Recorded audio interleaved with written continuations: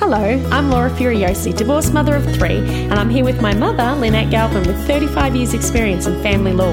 You're listening to the Divorce Course podcast. Through our candid discussions, we hope to help you through your divorce or de facto separation. We will be answering the most commonly asked questions and covering the stages and steps that you will face on your way to freedom. And welcome back to the Divorce Course podcast, episode number 3. And today we're going to be talking about, with Lynn Galvin, my mum. Hello. And me as well, Laura. So the question of who moves out. And we've already talked about, you've told them that you're going. We've already talked about that before telling them you're going, what to gather. Now is the time to decide, okay, we're not obviously going to live together in a house. Mind you, some people do for a bit. But you really need to come up with who moves out. So how do we decide that? How do you decide that? Okay, so I think it comes down to practicality for a lot of people. I think it also happens in stages, Laura. I think in the first couple of weeks, I think the person who moves out ends up at their parents' or at a friend's place on the couch. And gradually, I think people work out, okay, that's not going to hold. But you need to find out who can afford to stay in the house, really, and what's the benefits. So if it's, for instance, if there's kids and it's close to the school, then practically maybe the parent who's going to have most care of the children stays in the house. If someone generally works away or has perhaps work in the city, it's probably more practical for them to be the ones to move out. So you look at it that way. Affordability, I touched on, that the court expects whoever stays in the house to pay the mortgage, the rates, insurance and everything. It's really hard if you're doing that on one income. Oh, yes. So that's why it's good if you've got the info that you've gathered in advance to have a look and know, okay, it's going to cost this much money to, stay in the house. Yep. Can I afford it? Yep. Because if you can't afford it, you don't want to be the one that's in that house. No. If you've been the one, if the other person's the one who's had the big income and you've been the one keeping the household running, and you want to stay in the house, you can bring an application to the court for support or an order even that the other person continues to pay the mortgage. But it's a bit of a stopgap measure. And how long would that take if you were, so you're not working, you are working, but you're looking after the kids, you're not the main income earner, you live in a house, you want to stay in the house, your partner's happy, your ex is happy to leave, but you're going to have to pay for it all, but you're not have your settlement yet. How long would you have to cope with that situation while you wait for court? Well, it depends, doesn't it? If the other person says, I'll keep chipping in anyway, even though the court doesn't require me to, because remember, of course, if the mortgage is in 2 names, the bank expects both people to pay. Oh, that's true. Yep. Yes. But if it becomes awkward, and I see this pretty often, well, that's it. I'm not paying the mortgage, someone says. The person in the house is left very vulnerable. And the question you asked, sorry, Laura, was how long? And I'm thinking 8 to 9 weeks. Okay. So and that's a long lot. time. If that's like a couple of payments that you got to be on board with. Yep. You don't want to be damaging your credit reputation or anyone else's, the other party's reputation for that matter, even if they're being awful to you. Sometimes that's a really good reason to have, like we said in the previous podcast, to take the money in the account so that you've got enough to cover it while we get sorted in court and so forth. I mean, I say court, but not everyone's going to end up in court, but it might be mediation. Yes. Or it might be letters through from the solicitors, and, it just takes a while. So mediation, so you've got your options. You can try and go to a mediator. Yep. And in Australia, how do you access that? What's the best way? We're not talking about kids' rights. We're talking about the property. Yep. So there are a couple of ways of doing mediation about property. One is to contact a mediator straight away. Yep. And sort out those early phases. Yeah. So some family relationship centres will do that, talking about property in the short term. Sometimes Relationships Australia. And Relationships Australia, like which one's one that would be relatively cheap if you didn't have... Look, Relationships Australia are fairly reasonably priced, as are the other ones, the relationship centres. An expensive option, but sometimes a very effective option, is to engage a solicitor and have them choose, or you choose, a mediator. And so your partner has a lawyer, you have a lawyer, you have the mediator's attention for a half a day or a day. And usually the mediators are lawyers for property.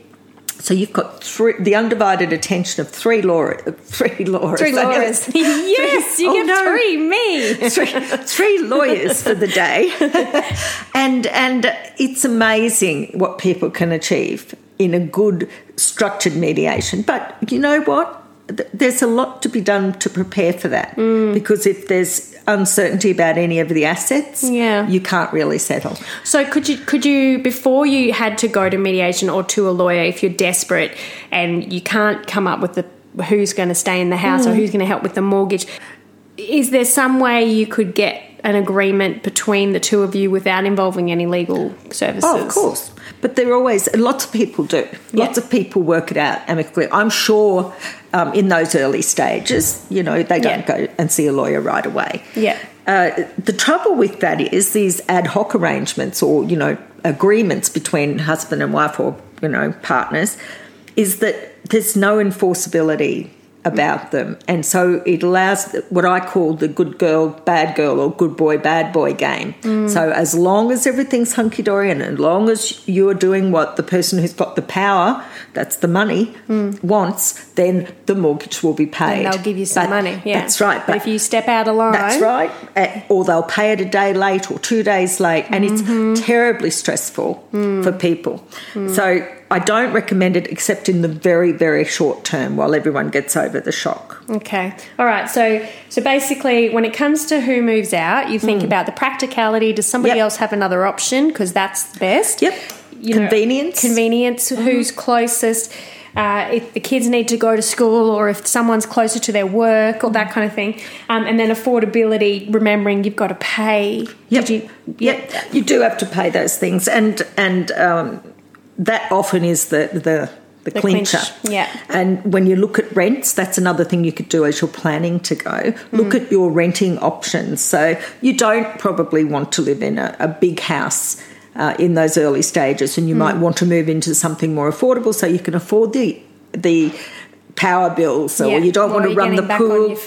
And sometimes too, I forgot to mention this, but some people run a business from the house, and not always does it involve stock or a workshop or whatever, but if there is that sort of thing, then the house obviously needs to stay in the hands of that person. Yeah.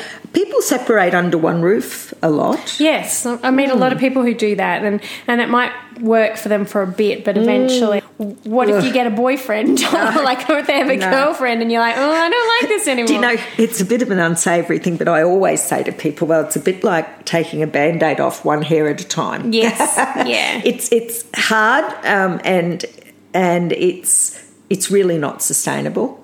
Also, I think if you're, like I've had friends who've been in controlling, manipulative relationships and they might have separated under one roof, but it's incredibly hard to say no and move, and you end up back with them and they end up back with them. And I think sometimes, you just got to rip it off like a Band-Aid and just get it done so that, they can move forward. With the ultimately who should keep it, so there's the affordability. I look at it this way. I've seen some people treat their divorce. It's not final. The first couple of months after you've separated, you're not going to find your dream next house. You're not even going to know what you're going to be doing in the next 6 months. That's right. So like you said, if you can afford to get a smaller place, put everything in storage, just have what you need. Yep.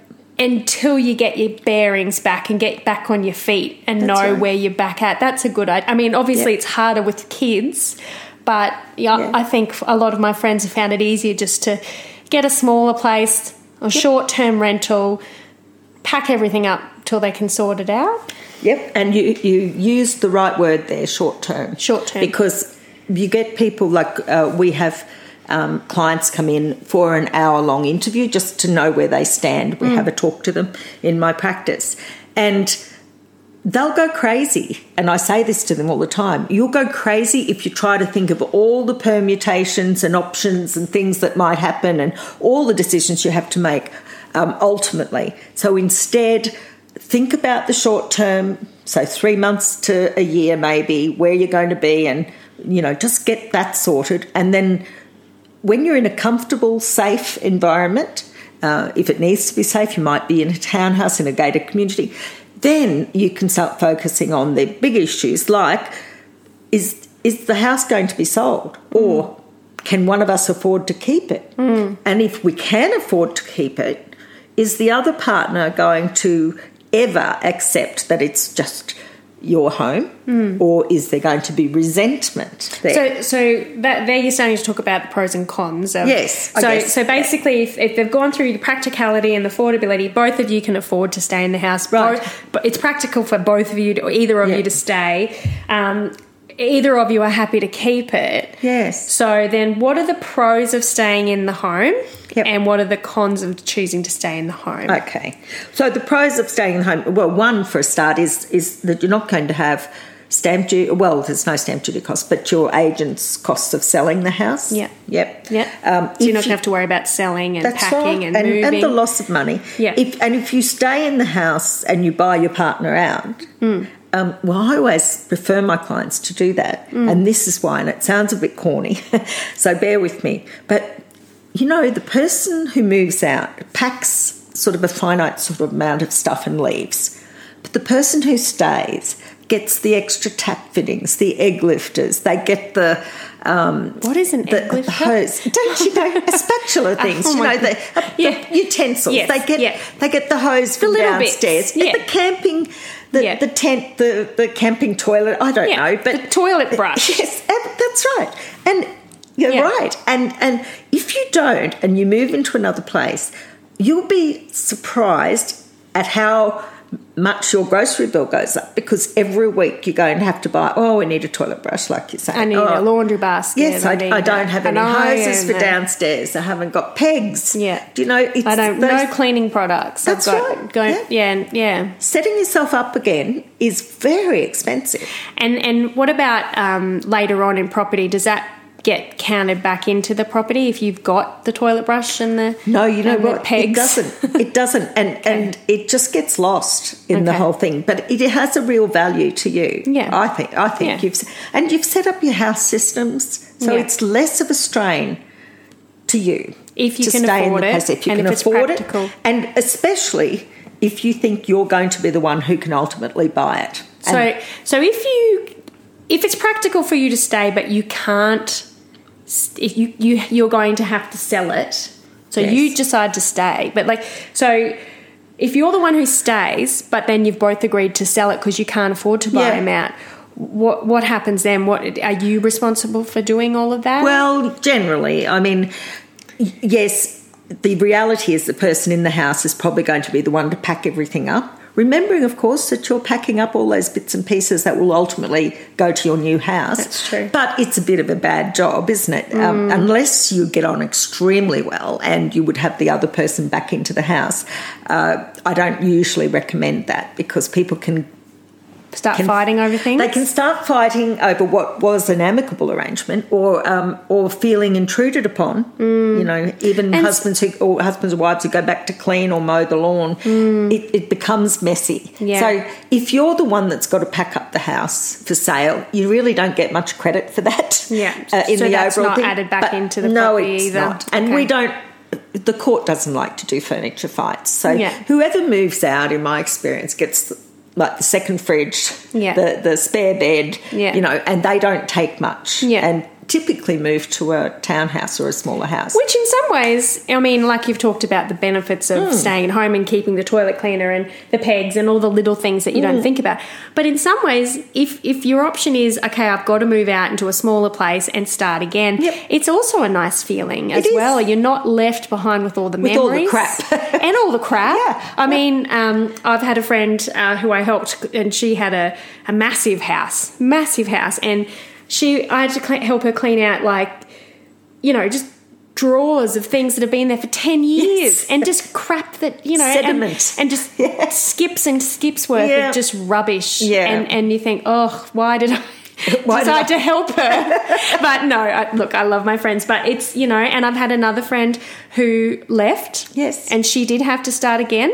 And, you know, she's only just bought her fry pans now. Yes. So, and she's been out for 2 years. Oh. So I guess you got to weigh up what you're going to be You do. happy with. You And do. both ways suck. Both Yeah. ways are going to suck. And if you think that in an ultimate property settlement on that day when you finally get before a judge, two or more years down the track, that he is or she is going to let you mention what you got and what you didn't receive and what happened to the second fridge and so forth. Well, no, that won't happen. It doesn't even register on there. The judges No.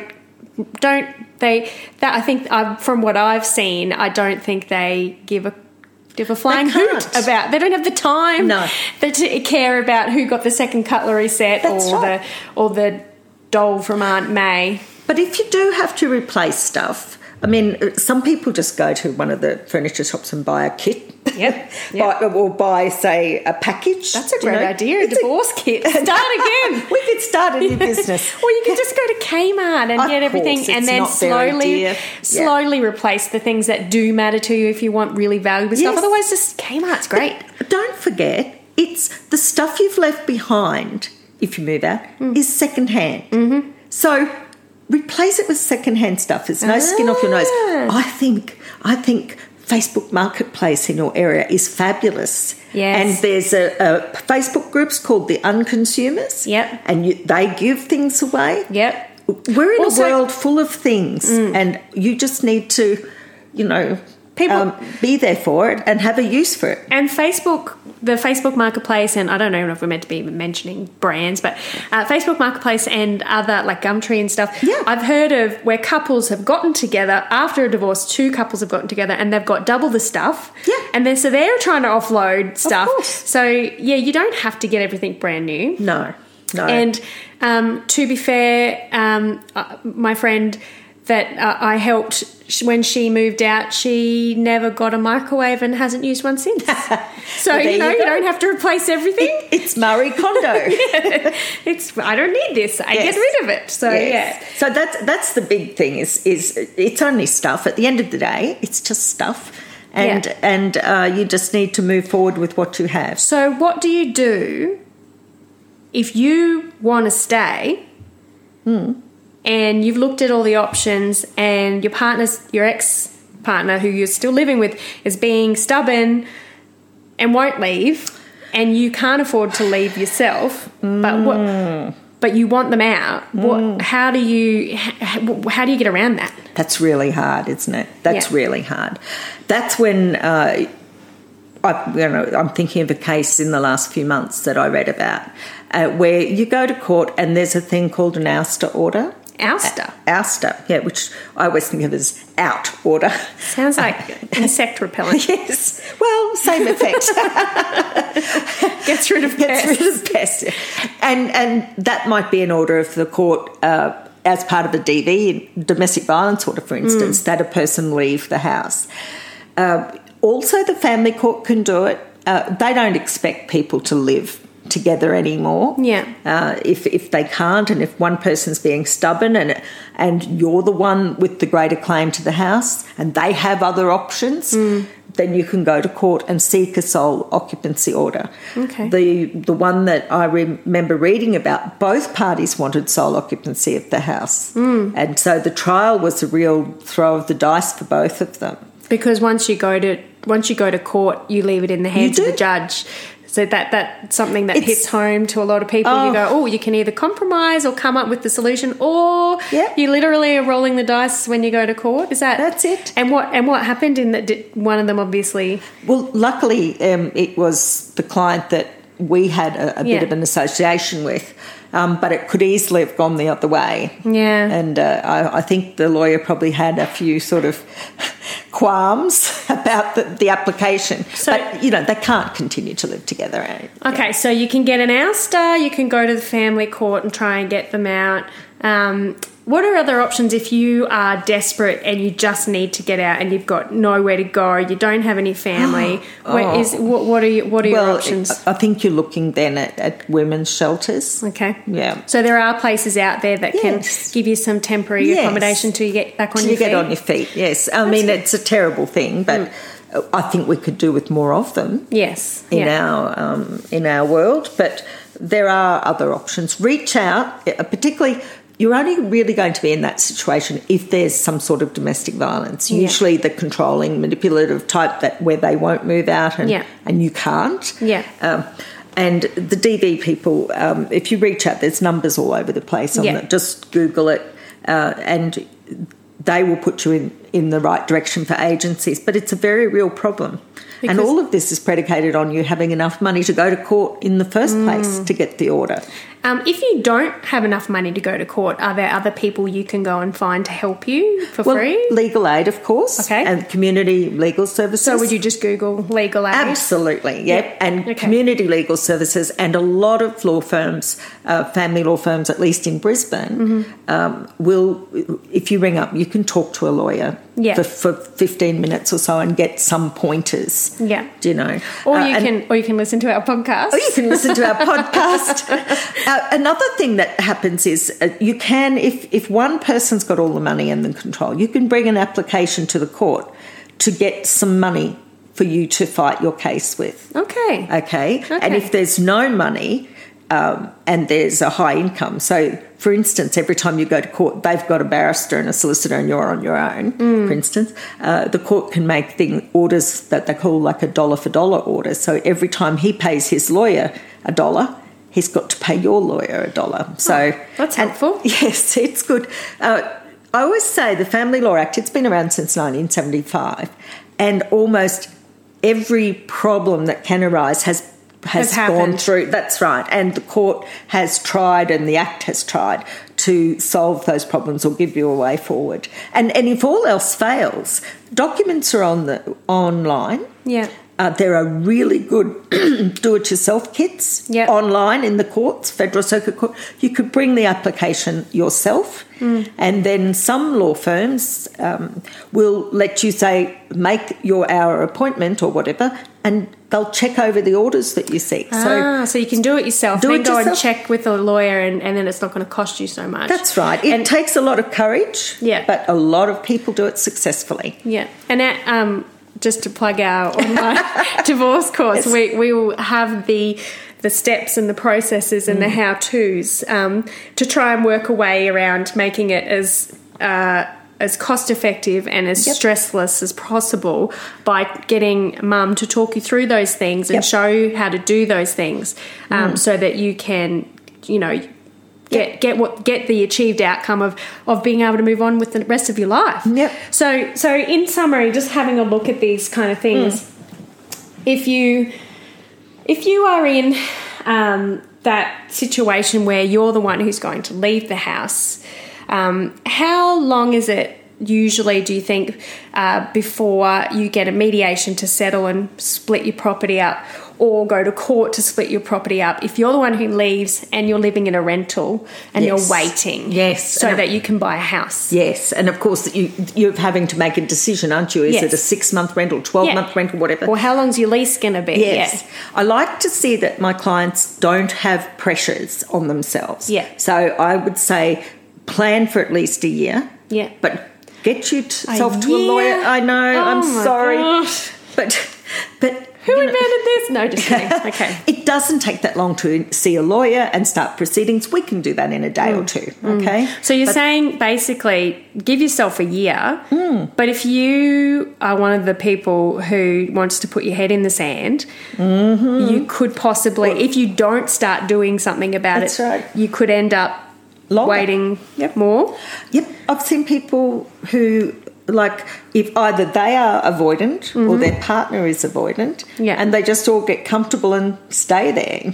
8 years I've seen. And cars are still in each other's names, and houses are still under each other's names. And it's messy. And every couple has their own, or every individual has their own appetite for uncertainty. There's some people who just want it sorted. Yeah. And there are other people who are quite happy with that sort of ambiguity. They're happy to leave it all messed up. But then I've seen that go disastrously Yes. when a new potential wife or husband Yes. comes on the scene and you go, oh, by the way, or they'll say, by the way, I've got this house and I own it with bungalows and we've never sorted it out. Yes. Or, I've actually seen someone where they've not even been divorced yet. And, like 5 years down the track, Yes. I forgot to do that whole divorce thing. And just to clarify, because I didn't understand this, and I know we're already into episode 3, but with divorce, I've learnt, and correct me if I'm wrong, that saying you're divorced does not mean everything's settled in court. Oh, no. It doesn't. You don't go, you get this much money, you get this much money, you have the kids this much, you have the kids much,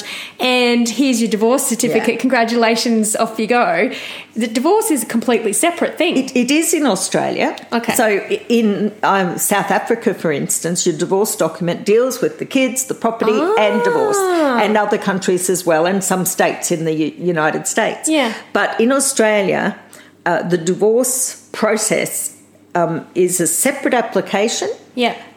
And you can have two different lawyers, one acting for the divorce and one acting for your property and other things. That hurts my brain. Or you could do it yourself. We often say to clients, look, don't waste your money having us represent you in divorce. So a divorce is simply, well, I shouldn't say simply because it's heart-wrenching, no matter how much you wanted it, but it is the document that says you are no longer married and that you can get remarried if you want to. Okay. But that often happens.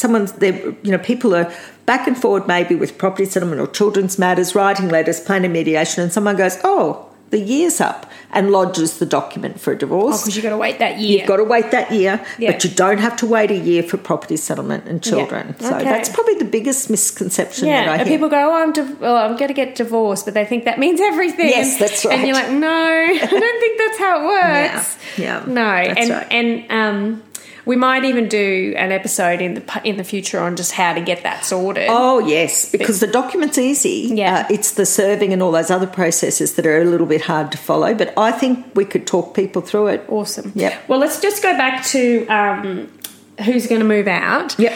In regards to the types of personality, the types of divorces we've talked about, obviously a high conflict divorce. What do you suggest when who's moving out? In a really high conflict divorce, you may have to move. You may have to be the one to move. Yeah. And sometimes you may move without much notice to the other party. Yeah. You've got to be safe. Okay. And same with, I'm guessing, controlling and manipulative, that you want to definitely just get out of there, because it seems to be a thing where they feel more comfortable to do stuff in a house that used to belong to them. I think that's right. And some women it's usually women, and let's not sugarcoat it. Domestic violence is usually... Yeah, I do know some men that have had domestic, but yes, I do, but it's 80% women. But some people feel happier and safer in perhaps a small gated community in the short term. In the high conflict and controlling ones. Yeah. Yes. Yeah, and sometimes with the high conflict it can settle down, and over the years you can go back to that. But if you're in that, you just got to, it's safer to get out. And as I said before, just think in the short term, what do you need to make you happy and comfortable while you deal with all this other stuff. You need somewhere where you can go home at night, shut the door, and just have a break.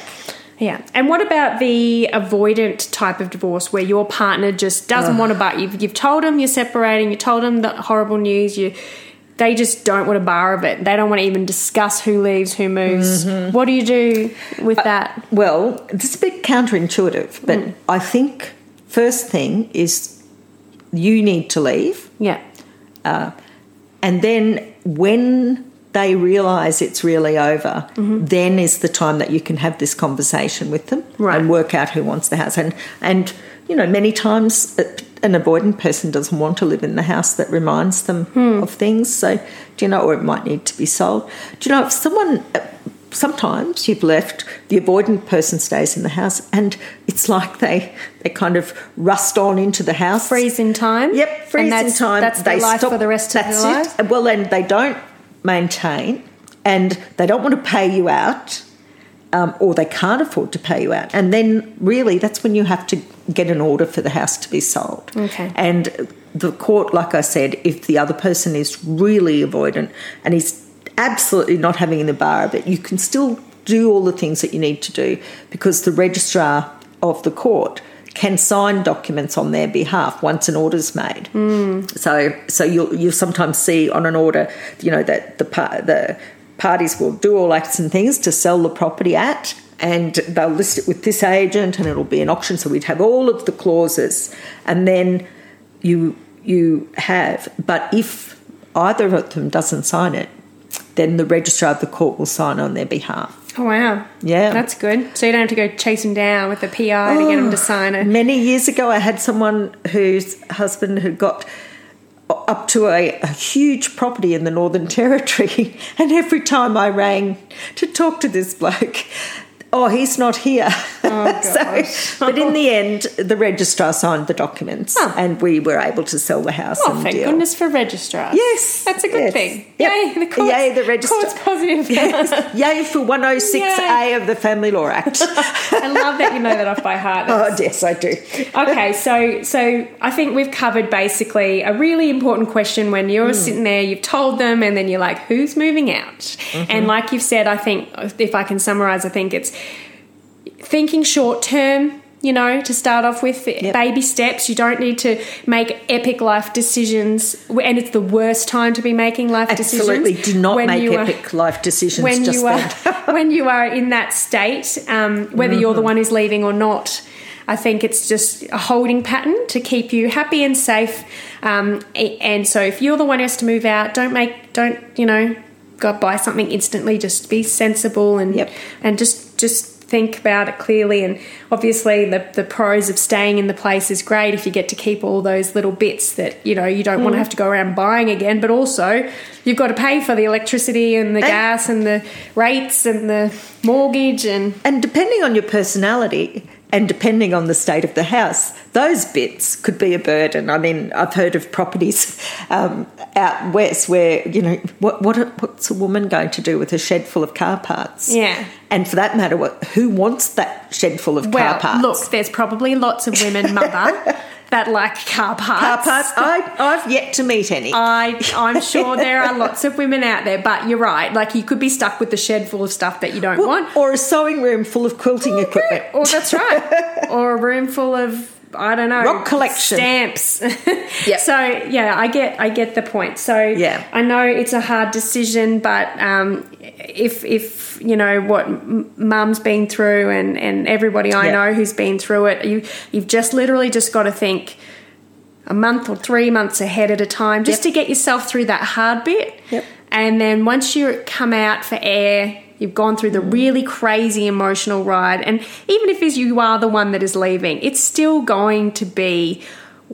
It's a shock. It's going to throw you off the track because your life has completely changed because you're not with the person you've been with for a long time. That's right. Or a short time, or whoever, it's going to throw you off, and everything's going to be different. It's going to be hard, but if you just get yourself through that first couple of months and then you can get better. Laura, I always think... it's 12 months from the day you separate that you can get a divorce. Okay, so you can file your application for divorce 1 year and 1 day after. And when the Act was written, it replaced the Matrimonial Causes Act years ago. So this is the 1975 Act. Replaced one where blame was to be attributed. There were, cruelty or desertion. Oh my goodness! And you had to prove desertion. Yes, you had to prove it. So now the only grounds for divorce is that the marriage has irretrievably broken down, or marriage has, and the only evidence the court wants is that you've been separated for 12 months.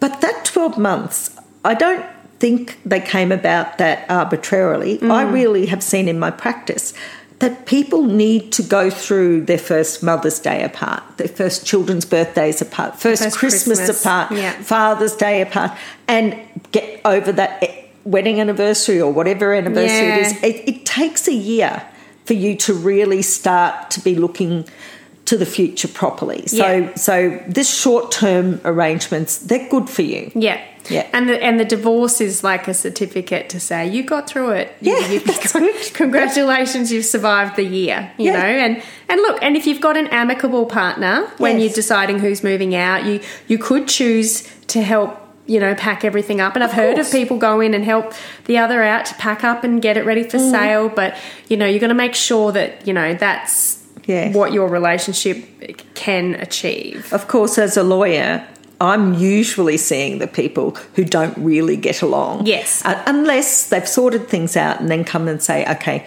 I'm ready now for you to do a consent order. We've worked it out. Yeah. But, and obviously, if you're listening to this podcast, you're probably not in an amicable relationship because you might not need one. I don't know. But or you might be hoping to be amicable. Yes. And time does sort of heal. That year, the other person has that year as well. And everyone gets their equilibrium re-established. Yeah. Well, thank you, Mum, for giving us your pointers on who moves out and who moves in and who stays where. And, you know, there's a whole nother episode on like what happens with children, and obviously we'll deal with that another day, but you know, this is the 101 basics right at the get-go, and we thank you guys for listening. If you've got any questions you'd like to send in, we can answer, and once again, if you are interested in the step-by-step, the checklist and the videos, and our guide that takes you through the whole process, all you need to check out is the divorce course, and you can get all that information and we'll help you out. Thank you, Mum, for sharing all your brains with us. Thank you, Laura. I think we'll have a cup of tea. I think so too. Thank you. See ya. If you found this podcast helpful, we'd love it if you could rate, review and subscribe. By doing so, you are spreading the word to help someone else just like you. Lynn would like to remind you that this podcast is general advice only, and you should always get legal advice in relation to your particular situation. And remember that the Australian laws may have changed since recording in 2020.